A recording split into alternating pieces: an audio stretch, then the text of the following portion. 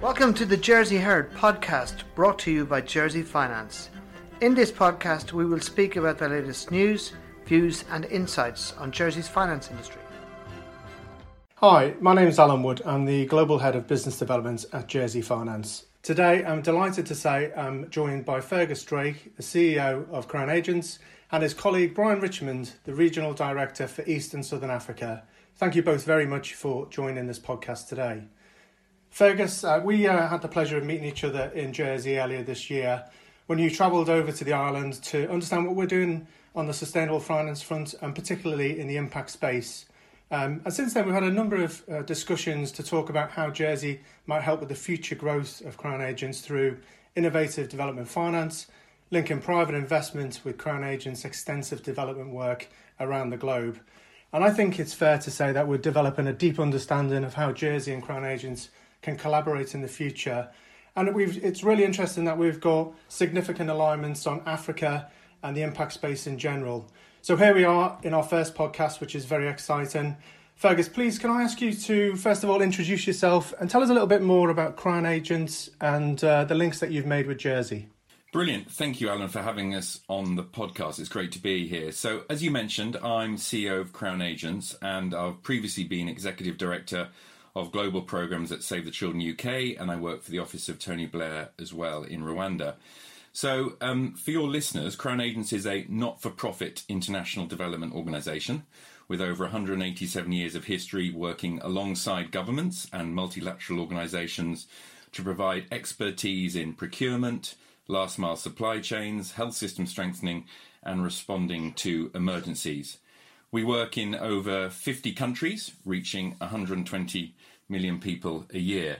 And as you say, the values thing was an area that I think drew us together. Our values are courage and authenticity, courage to stand up to things like corrupt procurement practices, and authenticity to stay long-term on the ground. And we stand alongside governments and focus very much on strengthening their systems. I was really impressed with Jersey's focus on being a force for good in the global ecosystem and your unique history with Africa and all the support that you can bring to bear across the island. So we first got together after an introduction from Michelle McMahon of Invest Advisory. And when I came over in January, I was really impressed with the ecosystem of companies and foundations really interested in supporting growth and prosperity in Africa. We feel at Crown Agents that impact investing is the future, as the private sector is increasingly focused on not only enhancing development outcomes linked to the Sustainable Development Goals, but also using their unique skills to leverage greater resources, so in effect a triple bottom line. So given Jersey's unique expertise, understanding and role, we're really thrilled to be working so closely with you. Great, thanks Fergus. Now, on the 11th of March this year, the World Health Organization officially declared COVID-19 outbreak as a pandemic. Just walk us through what Crown Agents has done in response to this pandemic. Yeah, sure, Alan. So obviously responding to emergencies isn't new to us at all. We've been doing this for all over our history. But when it comes to epidemics, we played a critical role in the Ebola scale-up in 2014. So we procured and delivered over 2,000 metric tons of medical equipment into Sierra Leone, and that was done in just 6 weeks, and we helped establish the 6 Ebola treatment centres for critically ill patients there. So currently, as you can imagine, we're using our capabilities to support governments in responding to the COVID-19 outbreak across 45 countries. So we're procuring and transporting medical equipment to ensure that UK citizens across the globe receive the assistance that they require from the UK government to respond to the virus. And also, since the outbreak, we've been partnering with businesses and multilateral donors as well, such as the Caribbean Development Bank, where we're supporting 14 Caribbean countries to obtain urgently needed personal protective equipment. There has also been lots of headlines highlighting imports of defective personal protective equipment around the globe. And we've got decades of experience of quality assurance and inspections. So we've been contracted across the globe to make sure that the kit being procured, be it across Europe or over in China as well, is obviously at the highest possible specification. Now, at the other end of our work, we currently work in 50 countries, project managing health, humanitarian, governments, and economic growth programs. So we've rapidly had to pivot those programs to respond to new in-country demands resulting from the virus, whilst we continue with the work that's obviously ongoing. So in South Sudan, we are adapting our UK aid-funded Health Pooled Fund programme that delivers health services and medicines to over 10 million people across the country in over 800 clinics. We're now focusing on that, working very closely with DFID, other donors and the Ministry of Health to make sure we can expand our procurement and water and sanitation work so that we can in effect treat the virus at source. So that's just a live example of not only new engagement but also being able to flex and change the current programs that we're implementing around the world. Thanks, Fergus. So what's been the biggest challenge you've encountered over this period? Wow, that's a great question. So I would say there's three, and Bryan will be able to talk more about this, but it's a very cutthroat market out there. So it's money up front, and only if you've got a massive scale of procurement will you be able to get to the top of the line or the head of the queue. Also, unlike other responses we've been involved in, this obviously hit the whole world pretty much at the same time.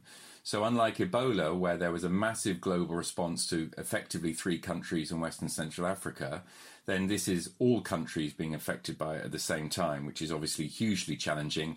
And as a result, we've seen air charter prices rise from maybe 300,000 US a charter to 1.2 million.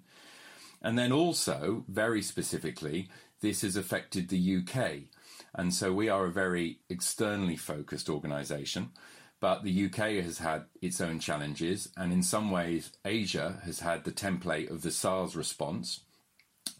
Africa has had Ebola, whereas anything like this scale for Europe only goes back to the Spanish flu in 1918, which was obviously a very long time ago.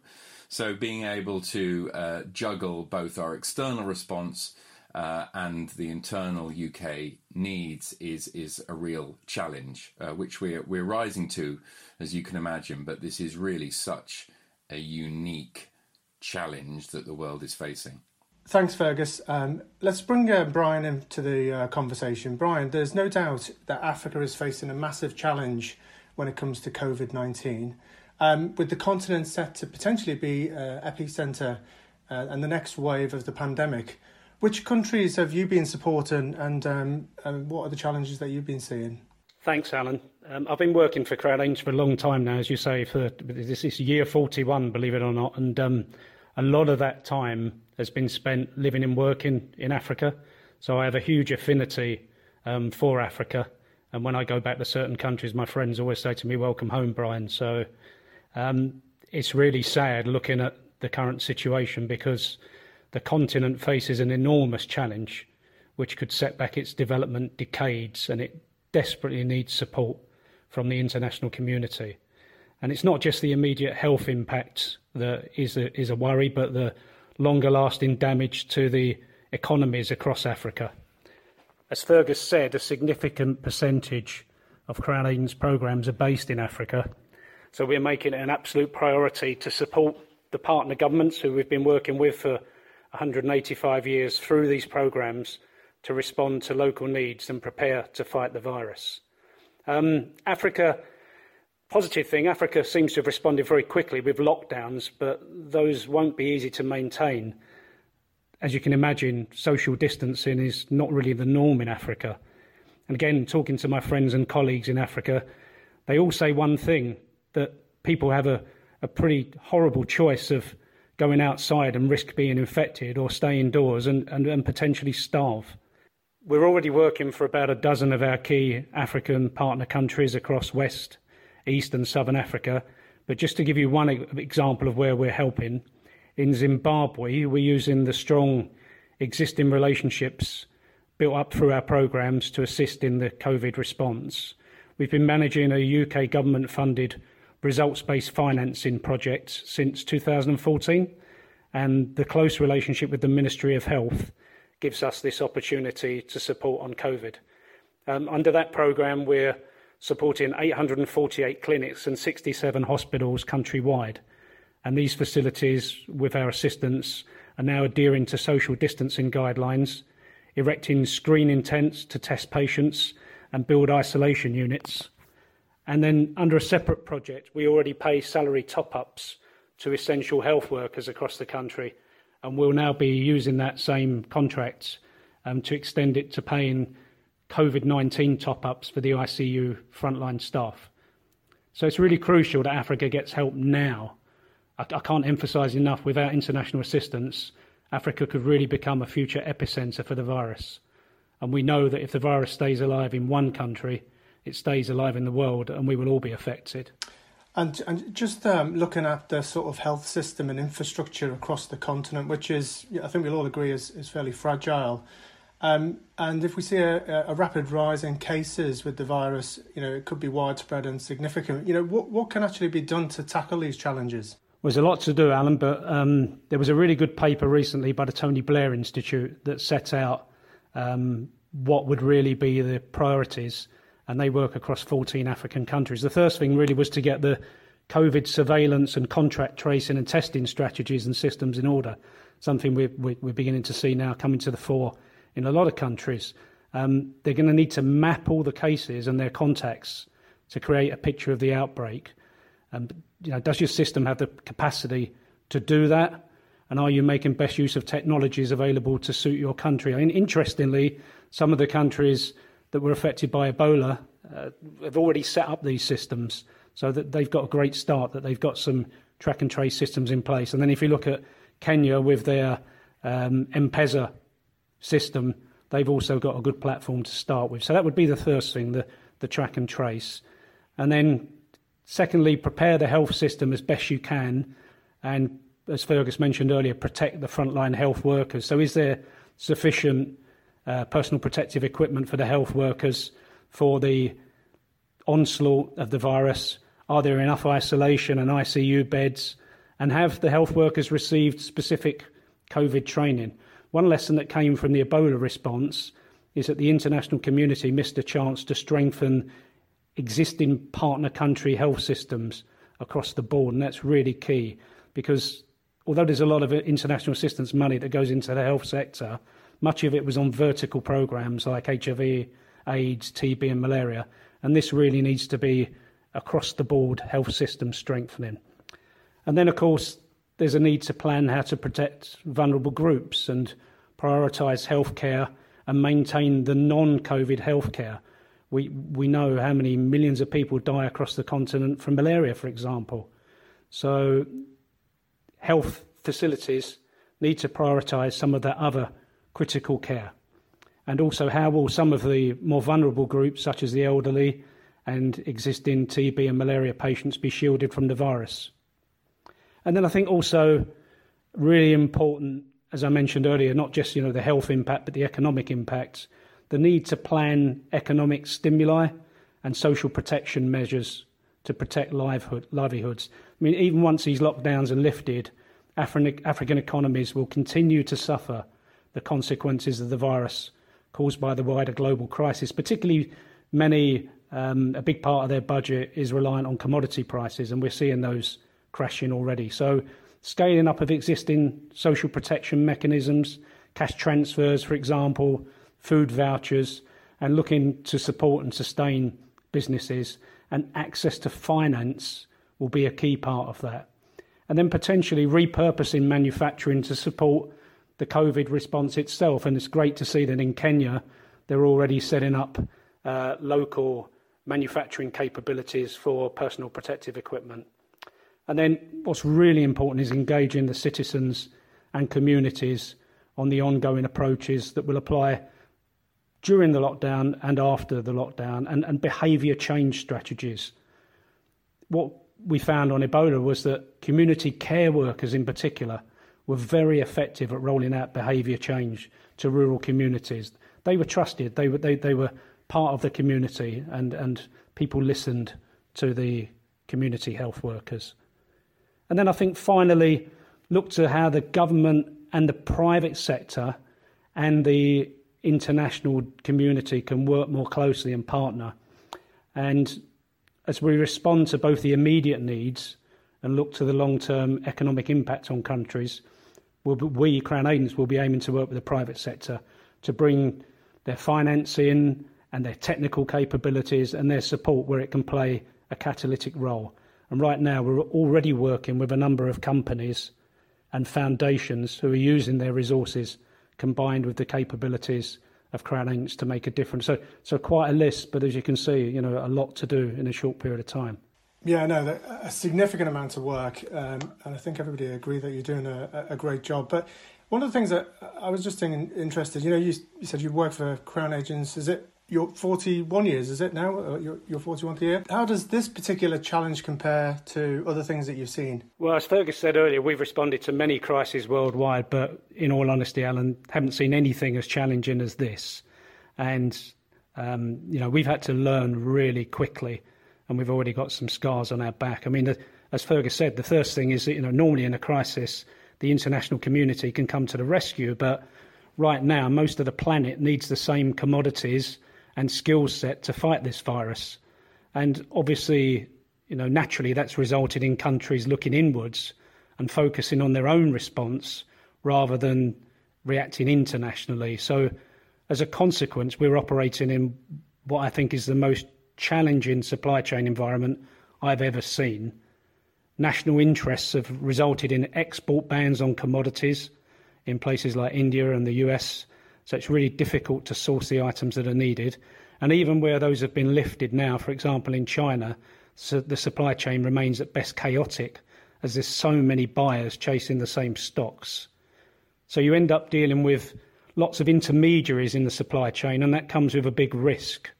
So what we've done at Crown Agents is intensified our already rigorous due diligence focus to minimise fiduciary risk for the buyers and ensure quality of product, which Fergus mentioned earlier was really important. I mean, we've already heard some really sad stories about incorrect or substandard items being supplied, including test kits, the personal protection equipment, and even ventilators, which is a real disaster.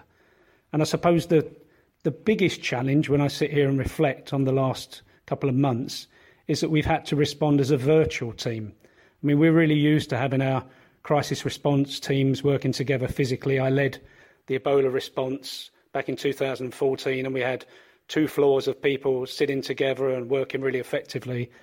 And so it's been really a new challenge and a big challenge to get used to working virtually. But I have to say, with the use of modern technology, it's worked really well. And we've created a 24/7 capability across our global resources. As an example, I'm speaking to you now from Dubai, but I'm leading and mobilising our global COVID team. So those, I would say, are the major challenges we've faced. Thanks, Bryan. So, Fergus, let's just move on to the micro economic sort of impact. I was reading something recently where McKinsey indicated that the jobs and income of 150 million Africans, that's 1/3 of the entire labour force, are at risk. How do you view the micro impact versus the virus itself? I think that's another great question, Alan. I think the first answer is we don't know, so we need some humility in trying to answer that question. I do like the fact that some commentators have broken this down into firstly a health emergency, then a humanitarian emergency, and then an economic emergency. And I think we're all agreed that the economic impact could well be far more negatively impactful than the health one. So it's really hard to work this out, but Africa does have the same unknowns as the rest of the world. So including the impact of social distancing measures over the short and long term, but it's got a young population, lower levels of obesity, and a different set of challenges. So we don't know how COVID-19 will interface with those with HIV or malaria, for instance. But it also feels that Africa is at least 3 to 6 months behind the peak that we're seeing in Europe currently. So to cut through all that, I think we definitely anticipate 2 risks. The first is overcrowding, malnutrition rates, and a lack of health spending has meant that COVID-19 could penetrate faster and deeper than other countries. Many countries don't have the same equipment to deal with the pandemic. So in the UK, there are 28 doctors per 10,000 people. In Nigeria, this is 4 doctors per 10,000 people. and in Congo it's 0.9 doctors per 10,000 people. 4 out of 10 Nigerians also don't have access to basic hand washing facilities at home. And Nigeria and DRC, for instance, about 4% of their GDP is spent on health, whilst in Italy and the UK, this figure is 9%.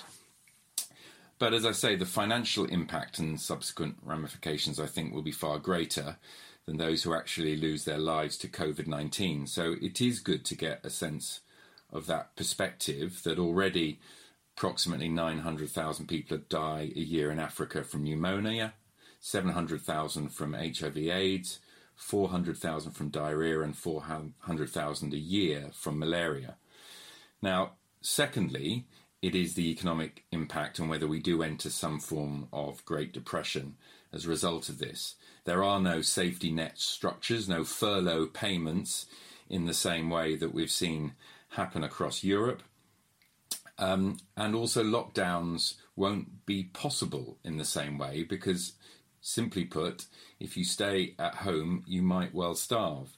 And we've seen epic warnings from the World Food Programme saying that there's currently 135 million people at risk for food security, insecurity across Africa, and that could rise to 260 million. And also there have been some studies talking about whether there will be an additional 70 million a year in extreme poverty in Africa as a result of COVID.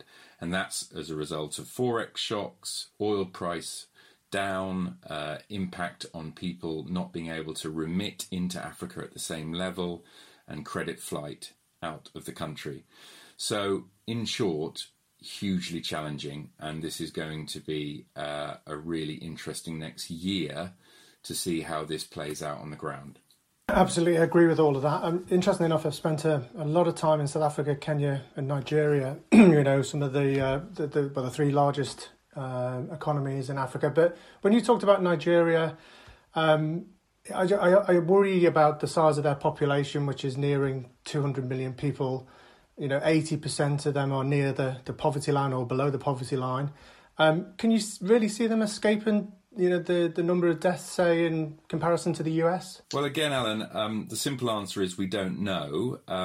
If we're being glass half full, then Nigeria was able to stop a small outbreak of Ebola that landed there in 2014. So that's positive that they have got health systems that can respond quickly.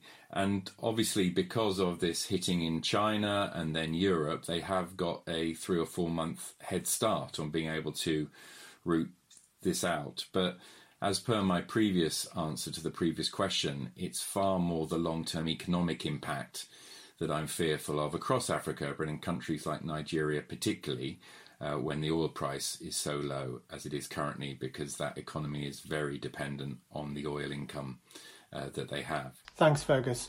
So I think our listeners will be quite interested to understand how the private sector can partner with Crown Agents in response to COVID-19. Brilliant. Yeah, I think there are two areas. Firstly, we can act as an implementing partner for corporates or foundations wanting to take care of a COVID response need for their own company or area of the world that they are serving.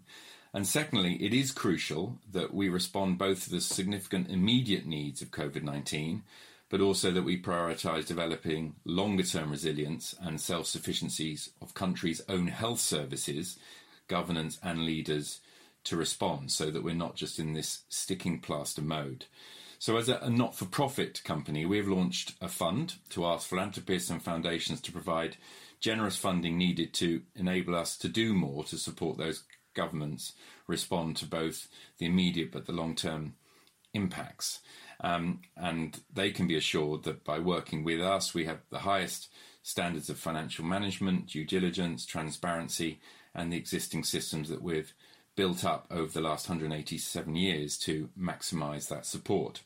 So we're using the fund in 3 ways. Firstly, to support frontline health workers through the sourcing, inspecting, procuring and transport of essential equipment and supplies such as testing kits and lab consumables, personal protective equipment and so forth. Secondly, we're working directly with governments to assist them with their health response plans, so building on activities that we're already engaging. everything from health messaging around behaviour change activities, and then also supporting disease surveillance and data collection. And thirdly, we're giving technical assistance on the health and economic recovery plan, so looking at value for money audits, system reforms that can really help government stand on their own 2 feet. So those are the areas that we're really focused on, that we can give short-term funding and technical expertise to help specifically countries ride out not only the next 6 months, but also their next 2 years of planning. Fergus and Bryan, thank you very much for joining us today. That was very informative, and I'm sure that many of our listeners found it extremely helpful. That was my final question and concludes the Crown Agent podcast.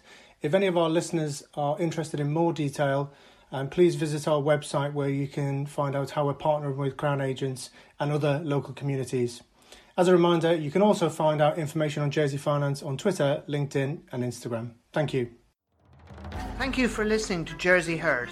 Don't forget to subscribe via your chosen podcast platform and follow us on our social media channels, LinkedIn, Twitter, Instagram and Facebook.